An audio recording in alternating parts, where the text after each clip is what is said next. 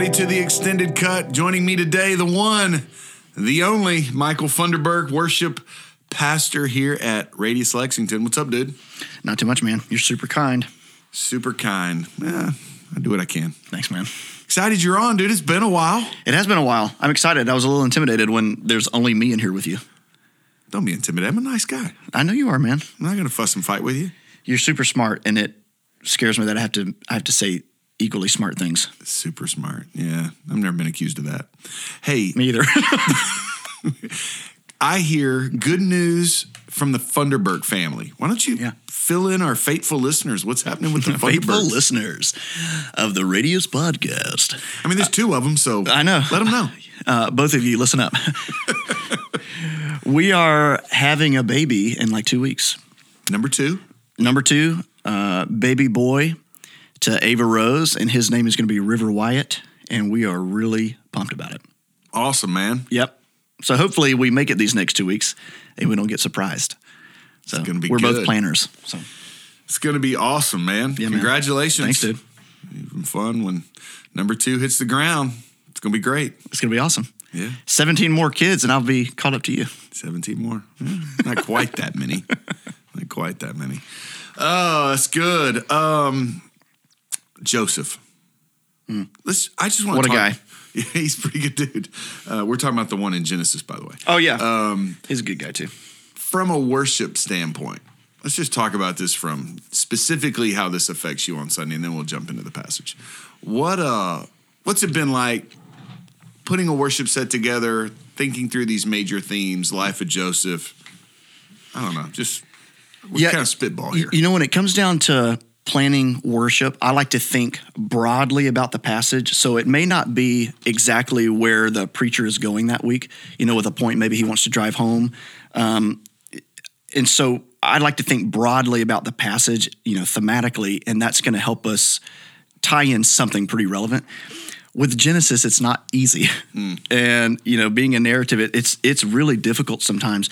But I think we do a pretty good job of linking up throughout the week and bouncing ideas off each other. Like I actually had to send a corrective email last week of realizing, hey, you know what? This is actually probably not where worship needs to go. And I started seeing specifically for Genesis 41 that it's really all about giving God the glory. It's all about him. Joseph never makes it about himself, and he has opportunity to, and he never makes it about himself. And so, specifically for that chapter last week, we focused on giving God the glory. He's the one in charge. He's the one in control. He's the one worthy of praise and honor and glory and all that stuff. So, that's how I approach it. You sit in sermon prep with us because you get a chance to hear firsthand how we're processing the passage, what we're thinking. I mean, we sometimes leave out of there fairly clear, and then sometimes we leave out of there and it's still kind of a question mark. We need to touch base later. Yeah. What's your 2 cents on sermon prep? I love it, man. Yeah. I just love going through the Word. And it's really good to do that in community. This is not a small group plug, but it kind of is. But I mean, even just sermon prep, to me, it's kind of like a small group, because I'm not there to prepare like everyone else is to prepare, for a message. I'm there I need to take away that big nugget. And then, for the last little bit of it, I'm just working on putting my thoughts down and getting worship prepared. I kind of detach from the sermon prep in a way, but just being there and hearing guys talk through the Word, because that's basically what it is. And that's what's so cool about Discovery Bible Study is that that's really exactly what we're doing. Yeah. We just talk through the passage and we say, hey, this is what God's Word is saying. And then we take it to the next level of going, hey, how are we going to teach our people at large about it? Yeah. And I just love sermon prep, man. It gives accountability. It gives you understanding of the Word. It pushes you. It's just really good. Cool. I know this is going to be tricky talking about Genesis 41 because, the band just kind of sits in the green room the whole time and jacks around while y'all are playing. Yeah, we just hang out. Man, just wing it here for a little bit. Act like you listen to the sermon or you study the passage a little bit. I think that's what people really think the band does. It's like y'all go out through that black curtain, you disappear. Y'all are back there playing checkers. Dude, we pray the whole time. We pray until you get done preaching. That's good. Sometimes we're late to the stage because we're praying. That's right. Yeah, I've been back there. I know exactly what happens. So Genesis 41, the tail end of the passage, we get Joseph finally getting to second in command. He, it's what I call the Egyptianization of Joseph, right? I mean, he is changed his name, given him an Egyptian wife. I mean, the whole thing clearly is Pharaoh is trying to make Joseph an Egyptian. We have that in Daniel with, them trying to make him Babylonian with he and his three buddies. Esther has to fight this, as Mordecai even says to Esther, don't tell him that you're Jewish. Don't say that you're a Hebrew. So clearly you got the world. I tried to, frame this up as in the world, but not of the world. Yeah. What are your thoughts?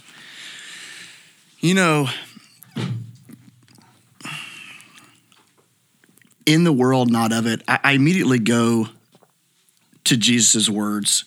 I think about Jesus coming to dwell among us, to be in the world, but he clearly wasn't of it.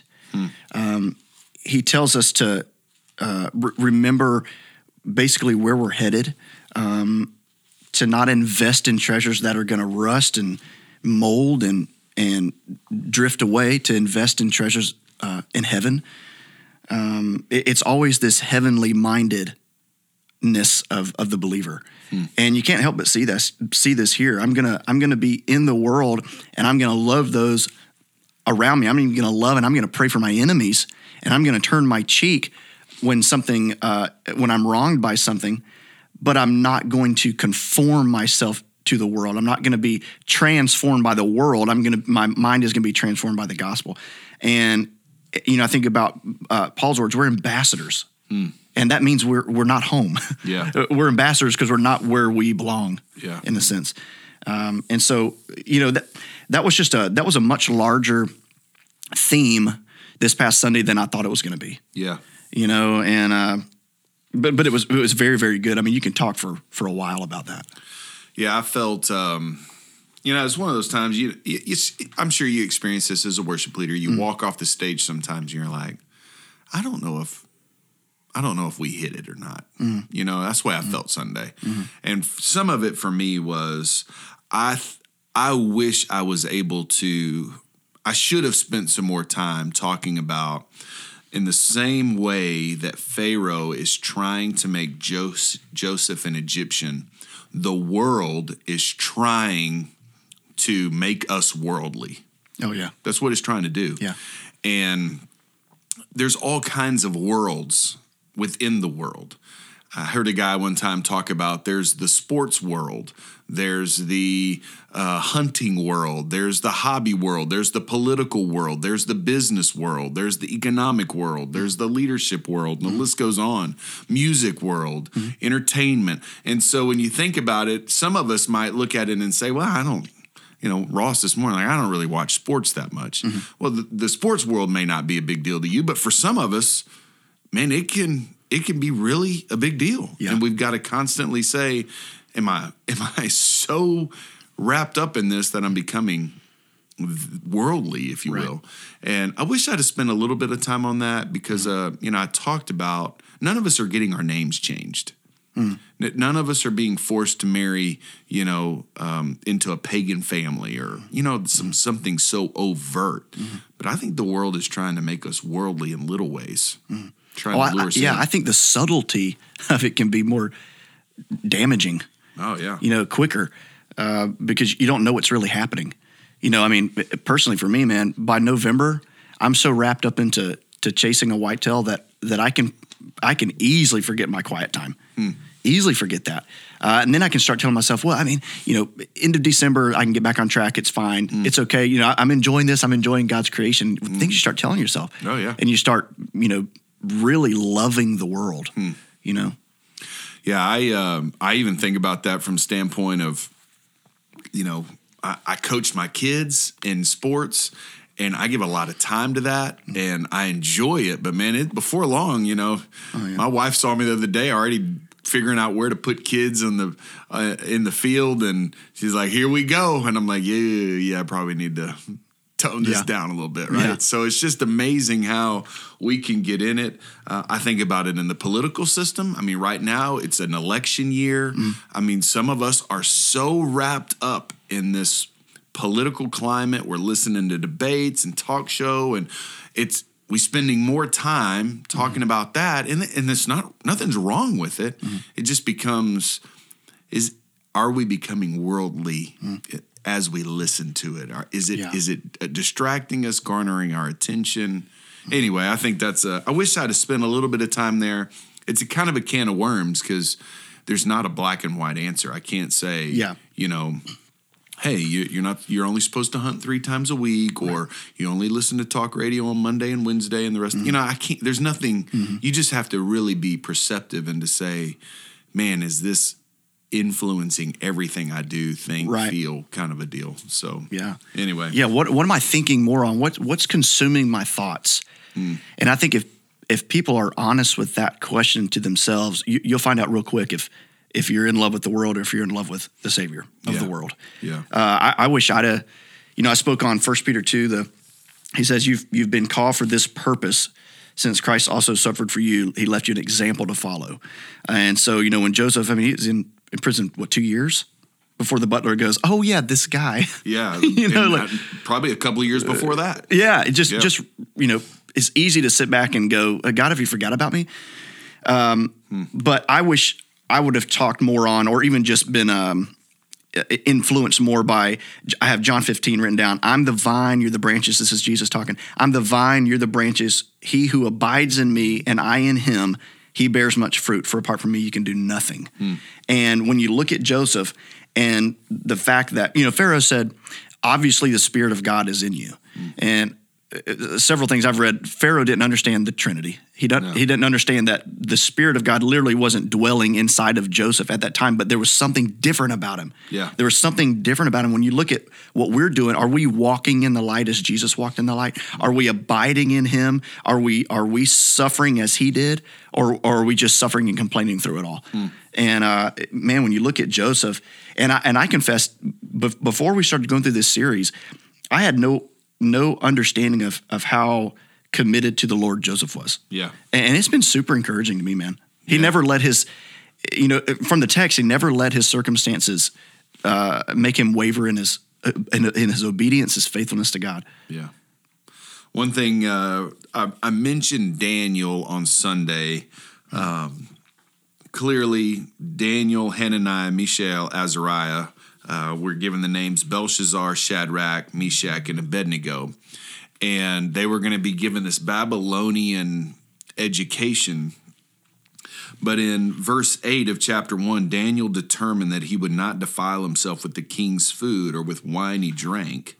So he asked permission from the chief official not to defile himself. So one thing we have to remember is Joseph is pre-law.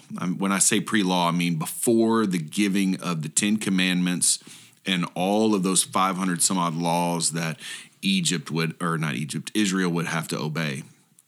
And so as a result, you'd have to think Joseph, if this had happened after the law, he probably would have said, do I have to marry Potiphar? Can I? That's not really, the word says that I shouldn't marry a foreigner, but this is pre-law, so there's nothing in there that says he shouldn't marry this Egyptian woman. Whereas clearly the law with Daniel said, this is the diet you should eat and not eat. And when he got to Babylon, if he's offered pork or unclean animals, then he's saying, no, I can't eat the king's meat on this deal. I got to do something different. I wish I would have had a chance to develop that some, just to think through. In the world means that I can be in it. It's a point of location. If I'm not of the world, then I recognize that my source of information, like the Bible, God's Word, the Holy Spirit, Jesus, that's what I determine what I do and not do. Like this is when I know I've gone too far. Yeah. Make sense? Yeah, absolutely. I think Romans 13 talks about obey the authorities that are over you. Sure. Obey them. Yeah. They may not be believers. And maybe a lot of times they're not, but you're called to obey them and to come under their leadership. But then when you have that point of going over what God says, that stops everything. Yeah. Yeah. Is that kind of what you're saying? Yep, very much so. Something else, man. I mean, I nearly went. I was 38 minutes, 39 minutes. So I was right on the 40-minute mark. That's the time you give me. Man, if I had 10 more minutes. John 17, that's where we get the in the world, not of the world language. Man. So John 17, high priestly prayer. Jesus prays for himself. Then he prays specifically for the disciples. And then he prays for all of us, which is pretty cool. So if you want to know how Jesus prays for you, read verses 20 through 26 of John 17. But one of the best chapters in the Bible. Yeah, man, it's a great one. He says in multiple places, verse 11 of John 17, I'm no longer in the world, but they are in the world. And I'm coming to you, Holy Father, protect them by your name so that you have given me, so that they may be one as we are one. He's talking about they're in the world, I'm leaving it, but they're still in it. He says in verse 14, I've given them your word. The world hated them because they are not of the world, as I am not of the world. And then he says, I'm not praying that you take them out of the world, but you protect them from the evil one. Yeah, that's it right there. They are not of the world as I am not of the world. And then verse 18, as you sent me into the world, I also have sent them into the world. Now, that's the only, I guess that's probably the reason why I felt a little icky. I grew up in Baptist church singing I'll Fly Away. And even though I fully agree with the rapture, which you and I agree on. Amen, brother.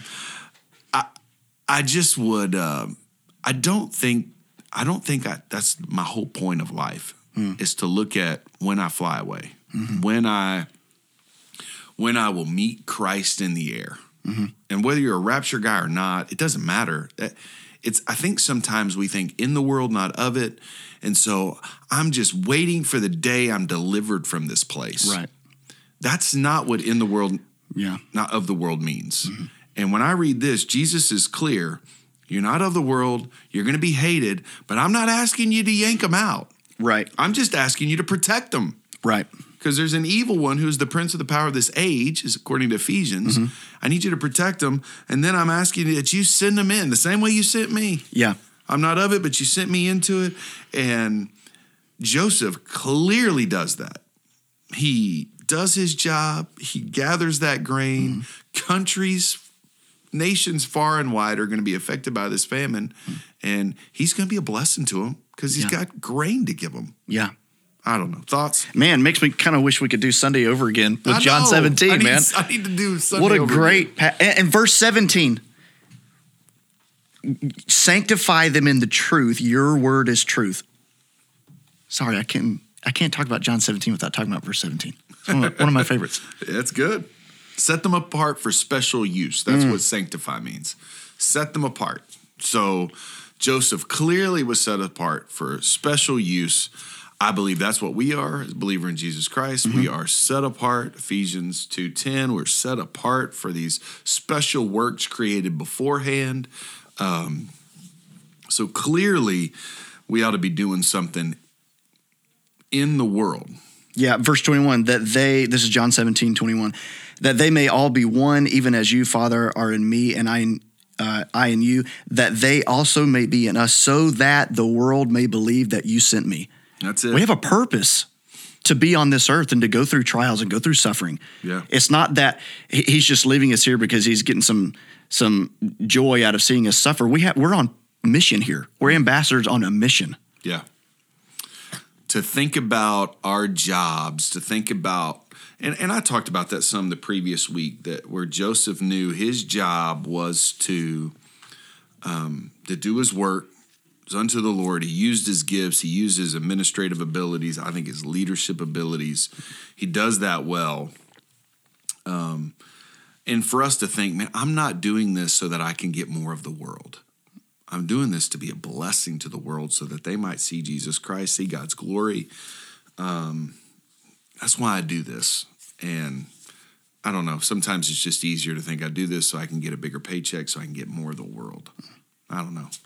Yeah, I just talked to a guy about, he had two choices to make. One was ministry, one was not so much ministry. It wasn't bad. It was just another thing to do, and he's trying to figure out the right thing to do and just trying to get some different counsel on it. This was this morning. And it came down to just me being kind of detached from the situation and seeing it a little bit clearer and saying, hey, man, what's going to keep you more on mission? And he knew the answer the whole time. But just remembering, man, what am I investing my time in? And why am I investing it? Because I could go the ministry route. I could join 4 small groups, and I can check those boxes every day and have fun there. But am I really growing? Am I really gaining something that's helping me impact my radius? Am I actually putting into practice this love that I'm learning about? Am I loving in deed? Yeah.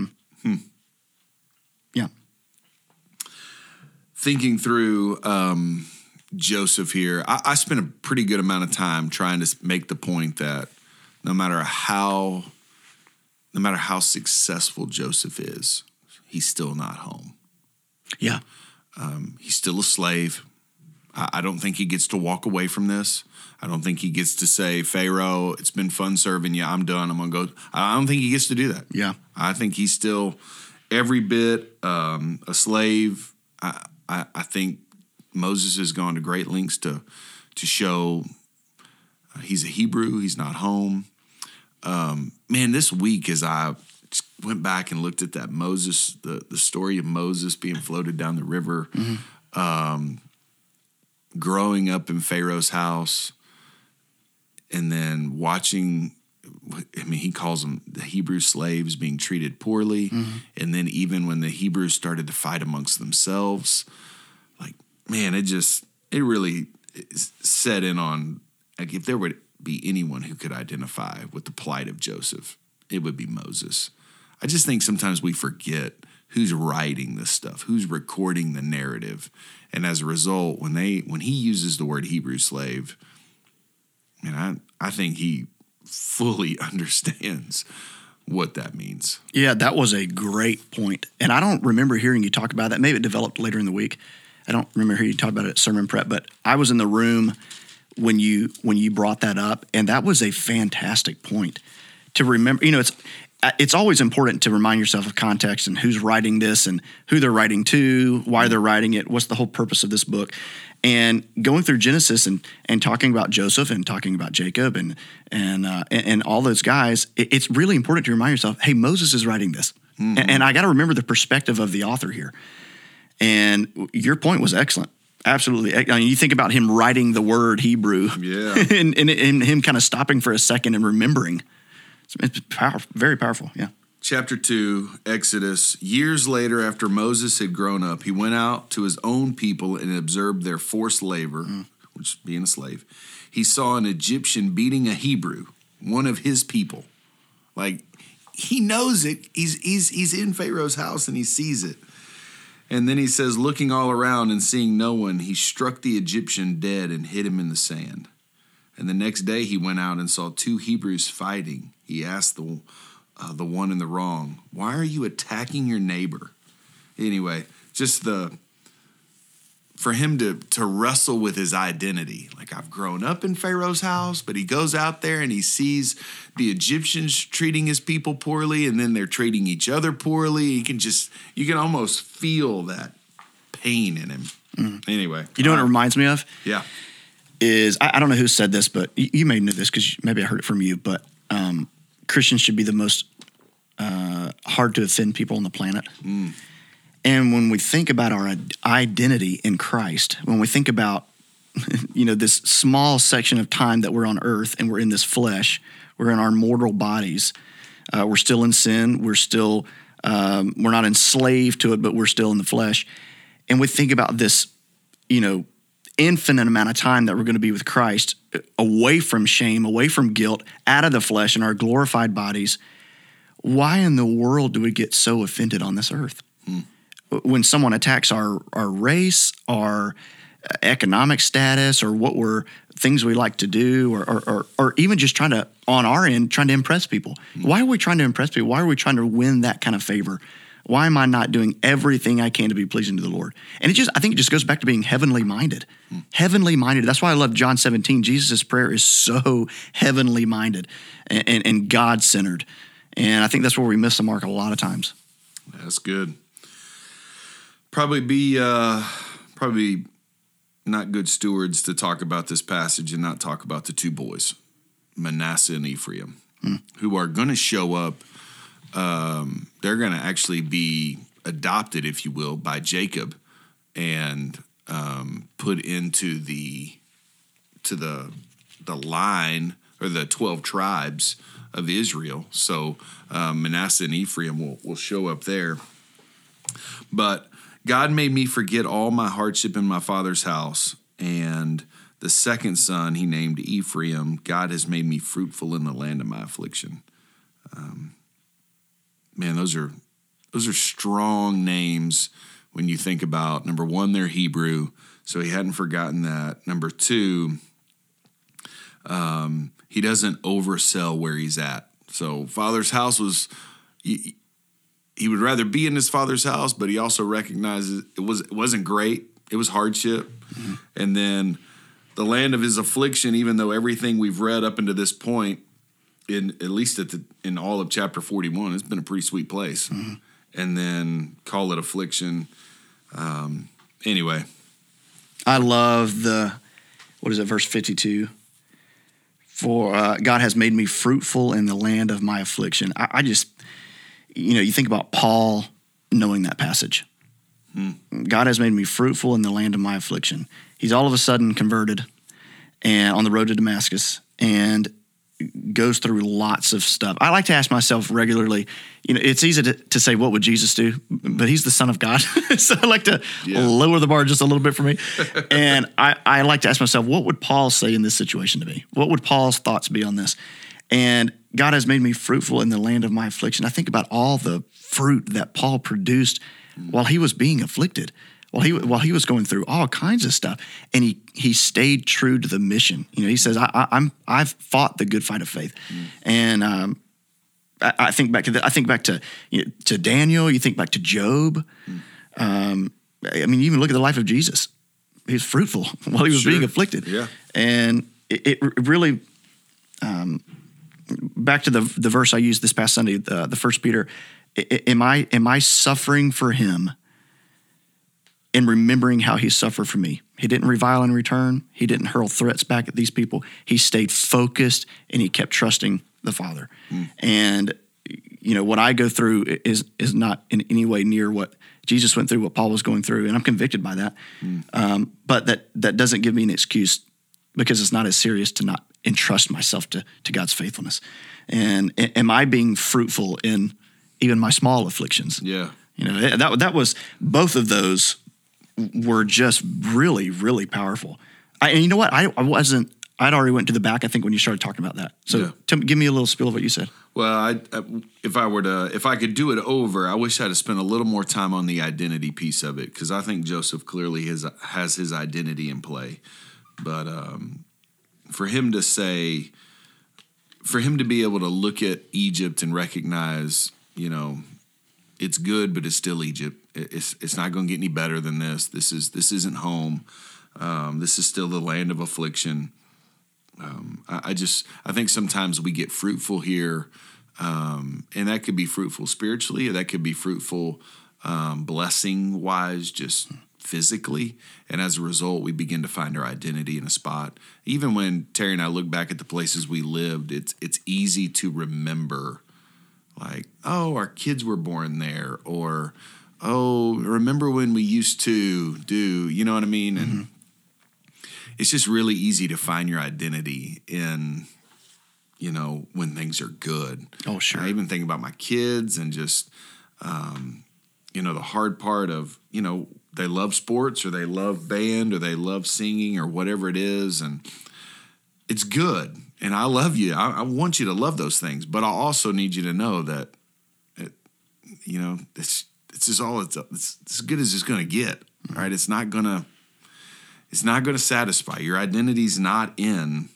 these things. And then even when it's bad, When there's hurt and there's pain and your kid doesn't make the team, and you got to say, yeah, but this isn't you. Mm-hmm. And for Joseph to be able to say both of those things. Yeah, man. A lot of pain, but God's caused me to forget that hardship. I'm not going to be bitter. I'm not going to dwell on it.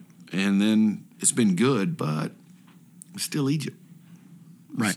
It's not home. So yeah, it's funny you say that, because if you do have success, if you do make the team, you can start telling yourself, oh, maybe this is what I'm made for. Yeah. I think that's a trap that Americans fall into, and just the world at large, is that I'm made for this. Yeah. I can do whatever I want if I put my mind to it. I'm made for this. Man, if you're a believer, you're made for one thing, and that is to preach the gospel to your radius and to love your neighbor and to love God. And it's so important to have those reality checks of who you are. You're a new creation. Yeah. You're not who you were. Yeah. You're not ambitious for the things of the world that are passing. I mean, it's so foolish when you when you say it out loud. Yeah. I'm going insane over something that's going to fade away one day. Yeah. And why am I not having this heavenly mindedness so obvious in me that I'm longing for something that's going to last forever? Yeah. And even when things are going well and you are considered successful, and maybe you do have that identity crisis, are you still longing for something better? Because we can start going, hey, I'm only longing for heaven when things are bad. Yeah. It's pretty good. I like it here. Yeah. Yeah, it's good. I'm okay if you don't come back today, Jesus. Yeah, what a terrible, terrible place to be in. Yeah. Yeah. It's when you start loving the world a little bit much. Yeah. Yeah, that's good. Well, fun stuff. Mike, anything else? Dying to say? This chapter, past chapters? Genesis is hard, man. It's good, though. I love the narrative. It is great. I love the stories. Yeah, there's some good stuff in there, some hard ones. 42, man, we talked about it this morning. I'm excited about 42, 43. Joseph is going to be reunited with his brothers. They're not going to know him. He's going to know them.